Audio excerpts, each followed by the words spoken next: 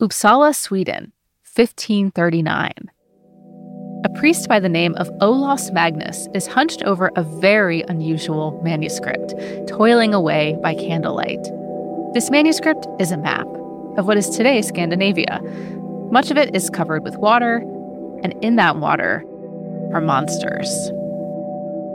There's this great monster called the sea orm that is like a 200-foot-long serpent with flaming eyes that was in the map is shown like basically wrapping itself around a large ship and just squeezing it.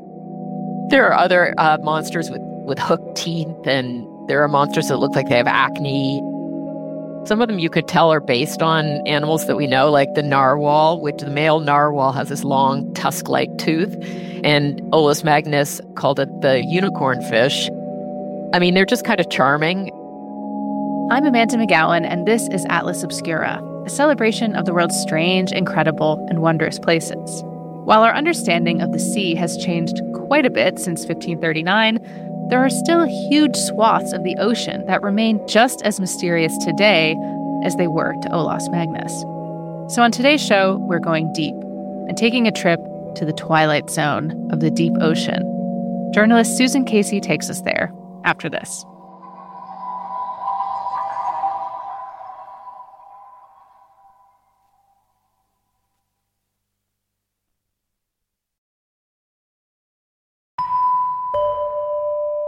I think a lot of the times people expect certain things about the deep ocean, like they expect it to be dark, they expect it to be big, they expect it to be scary, but I'm not sure that you can really expect how beautiful it is. This is journalist Susan Casey. You could say that the ocean is her life. She's written books on great white sharks, on big wave surfers, and she's also been a competitive swimmer, free diver, and scuba diver. Her new book, The Underworld, is all about the relationship between humans and the mysterious deep ocean. But her journey begins on dry land in Uppsala, Sweden, to visit a very unusual manuscript known as the Carta Marina. The Carta Marina is a map that was drawn by a Catholic priest and historian in 1539. It's a huge map. It's 23 square feet, and it takes up an entire wall at this amazing library in Uppsala called Carolina Redviva.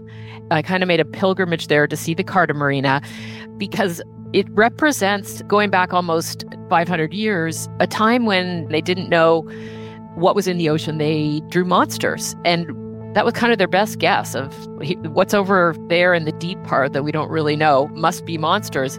And you have to kind of imagine that they had seen maybe, stranded whales or other animals that had washed up, and of course without any sort of context or background or knowledge, they kind of look like monsters. I mean, imagine some medieval farmer seeing a 50-foot long sperm whale with 7-inch teeth and thinking monster. So it seemed like a good place to start when talking about sort of modern humanity's relationship to the deep ocean and all the things that we don't know about it and what we tend to think is there.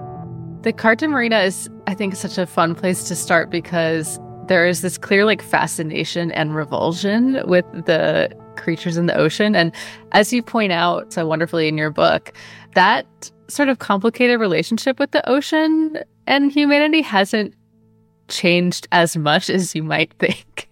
There's still so much of the ocean that we have not explored and don't understand. And it seems like it gets a little bit of short shrift when it comes to exploration behind, say, the glitz and glamour of space exploration.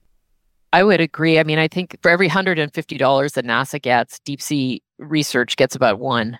So, and yet, if you think of the Earth as a biosphere, 98% of it is ocean. So the 2% that we tend to think of as where all the action is happening, where we live, right, is only, a very small fraction. And of that 98% ocean, 95% of it is deep ocean, so waters below 600 feet, a biosphere that exists in darkness 100% of the time. And so, it's difficult for us to see it. It's difficult for us to form a close relationship with it. We can't look upwards like we do at the stars. We can't look through telescopes. So it tends to be sort of out of sight and out of mind, but it's really the driver of the entire Earth system. So I think as things change and global warming, and we better know how it all works. And we can't know that without spending more time and giving more attention to the deep ocean. So in November of 2019, Susan traveled to the Bahamas to see the deep ocean for herself. This was my first time into the deep ocean. So I was pretty much out of my mind with excitement. I mean, I had been trying to figure out a way to get into one of the amazing machines that can take passengers into the deep ocean. It's not easy. But so here we were, and we were on a boat called the Aleutian, and I was with a group called Ocean X, which has two Triton submersibles. Triton is this company that I often describe as the kind of the Apple of submarine design. They make these really amazing human-occupied vehicles. So there were two of them, the Neptune and the Nadir, were going to be diving together. And we were sitting in a plexiglass sphere. And what's amazing about that is it's like you're floating in a bubble. So you have like a 340-degree view, and you feel like you're part of the ocean. You're not looking through a viewport. You are the viewport. What is going through your mind before you get into the Neptune? I mean, I imagine it's like a combination of just, like you said, out of your mind excitement, but also maybe like fear. I mean, I'd be scared too. I mean, I don't really feel fear when I'm in a situation like where I'm so fascinated, because I feel like, and I'm not claustrophobic. I think if you're claustrophobic, maybe you would have a different experience in one of these subs. And despite the sort of the collective trauma that we had watching a submersible implode last summer, they're really safe. I mean, they're all certified, and they're safe vehicles. In fact, in 50 years prior to the Titan's implosion, there had never been a fatality in a manned submersible. According to the Associated Press, the Titan submersible was not registered with U.S. or international agencies that regulate safety. It had also not undergone safety certification processes by marine industry groups. Susan's submersible, the Neptune, was journeying to a part of the ocean known as the Twilight Zone. From the surface of the ocean to around 700 feet down, that is called the sunlight zone because sunlight can permeate through. But below that, you get down to just 1% of visible light, and it gets darker and darker the deeper you go. This is the Twilight Zone. The Twilight Zone extends to around 3,300 feet below the ocean surface. You're describing the descent in your book, and it's like so enthralling to read, just the way you describe like the changes in the light and the changes in the color blues. I mean, what kinds of things are you seeing as you're going down? When you get below the surface, you see completely pure blue light. There's a real vibrancy to that blue that we really don't encounter above the surface, and everybody reacts to it. And it is very transfixing and kind of narcotic. It just feels like it's alive. The Twilight Zone is like the Manhattan of the deep. There's so many animals that live there. There are more marine creatures in that band of deep ocean than there are in the rest of all the other regions of the ocean combined. There are literally trillions, maybe even quadrillions of these little fish with giant teeth and all kinds of jellyfish, and 80 to 90% of them have the ability to be bioluminescent, so they can light themselves up. They use it for hunting, for mating, for all kinds of different reasons, a form of information and communication. Were there any kind of sights that stuck out for you? Sea monsters worthy of the Carta Marina. Everybody sees these pictures of the fish with the giant eyes and the giant teeth. And what you don't realize is they're like 6 inches long. I mean, they're really adorable. We saw hatchet fish, which are, have these giant gaping jaws. On the way back up, we went up and completely blacked out everything on the sub, including the lights on the control panels, and then flashed the sub's lights on and off. And they did that to show me that when you do that, all of the creatures in the water column will flash back.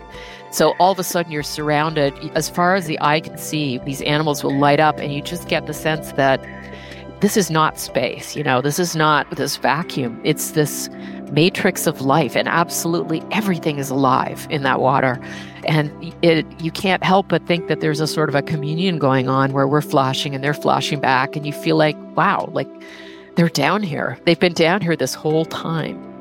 Something that amazed me that you describe about the Twilight Zone of the ocean is also like this enormous scale migration that happens with all of these creatures that go up to the surface to feed. And can you tell me a little bit about that too? Yes. So the scientists are really fascinated in the Twilight Zone and are sort of racing to understand it. There's so many animals in there, and they do this vertical migration daily.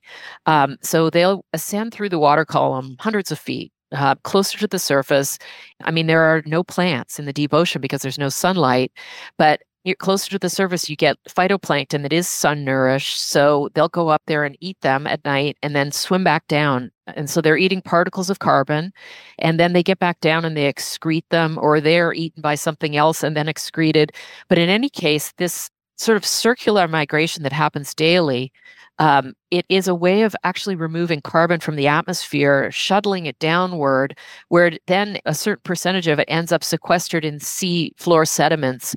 We really need to understand it in order to understand the carbon cycle as a whole.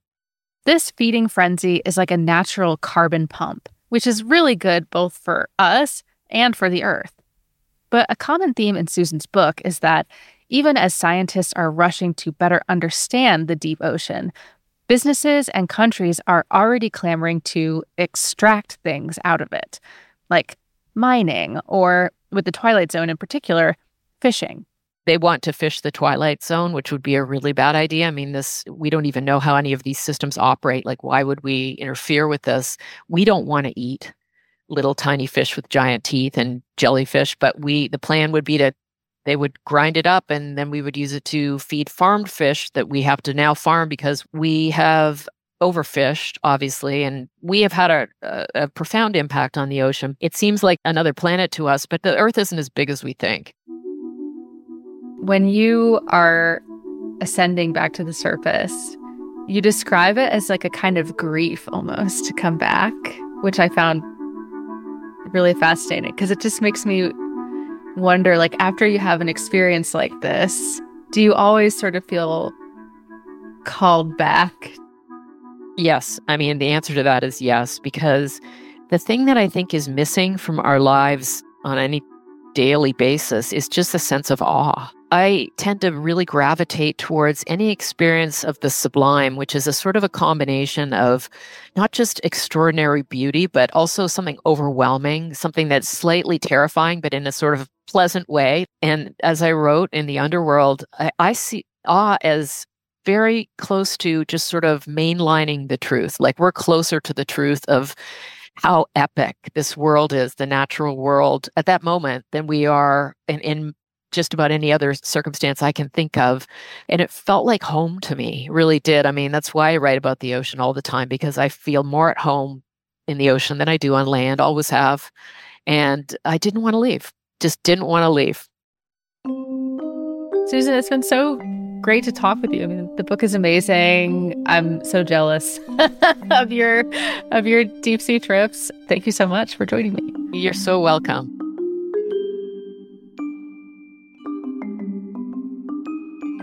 Without spoiling anything, after her trip to the Twilight Zone, Susan did return to the deep. This time, even farther down.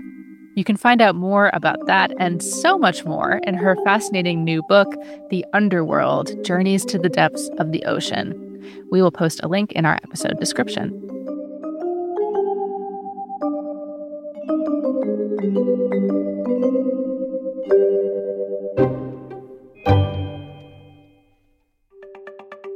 Our podcast is a co-production of Atlas Obscura and Stitcher Studios. The production team includes Dylan Thuras, Doug Baldinger, Chris Naka, Camille Stanley, Manolo Morales, Baudelaire, Gabby Gladney. Our technical director is Casey Holford. This episode was mixed by Luce Fleming. Our theme and end credit music is by Sam Tyndall, and if you would like to learn more about anything you heard today, you can check out our website at atlasobscura.com. I'm Amanda McGowan, wishing you all the wonder in the world. I'll see you next time.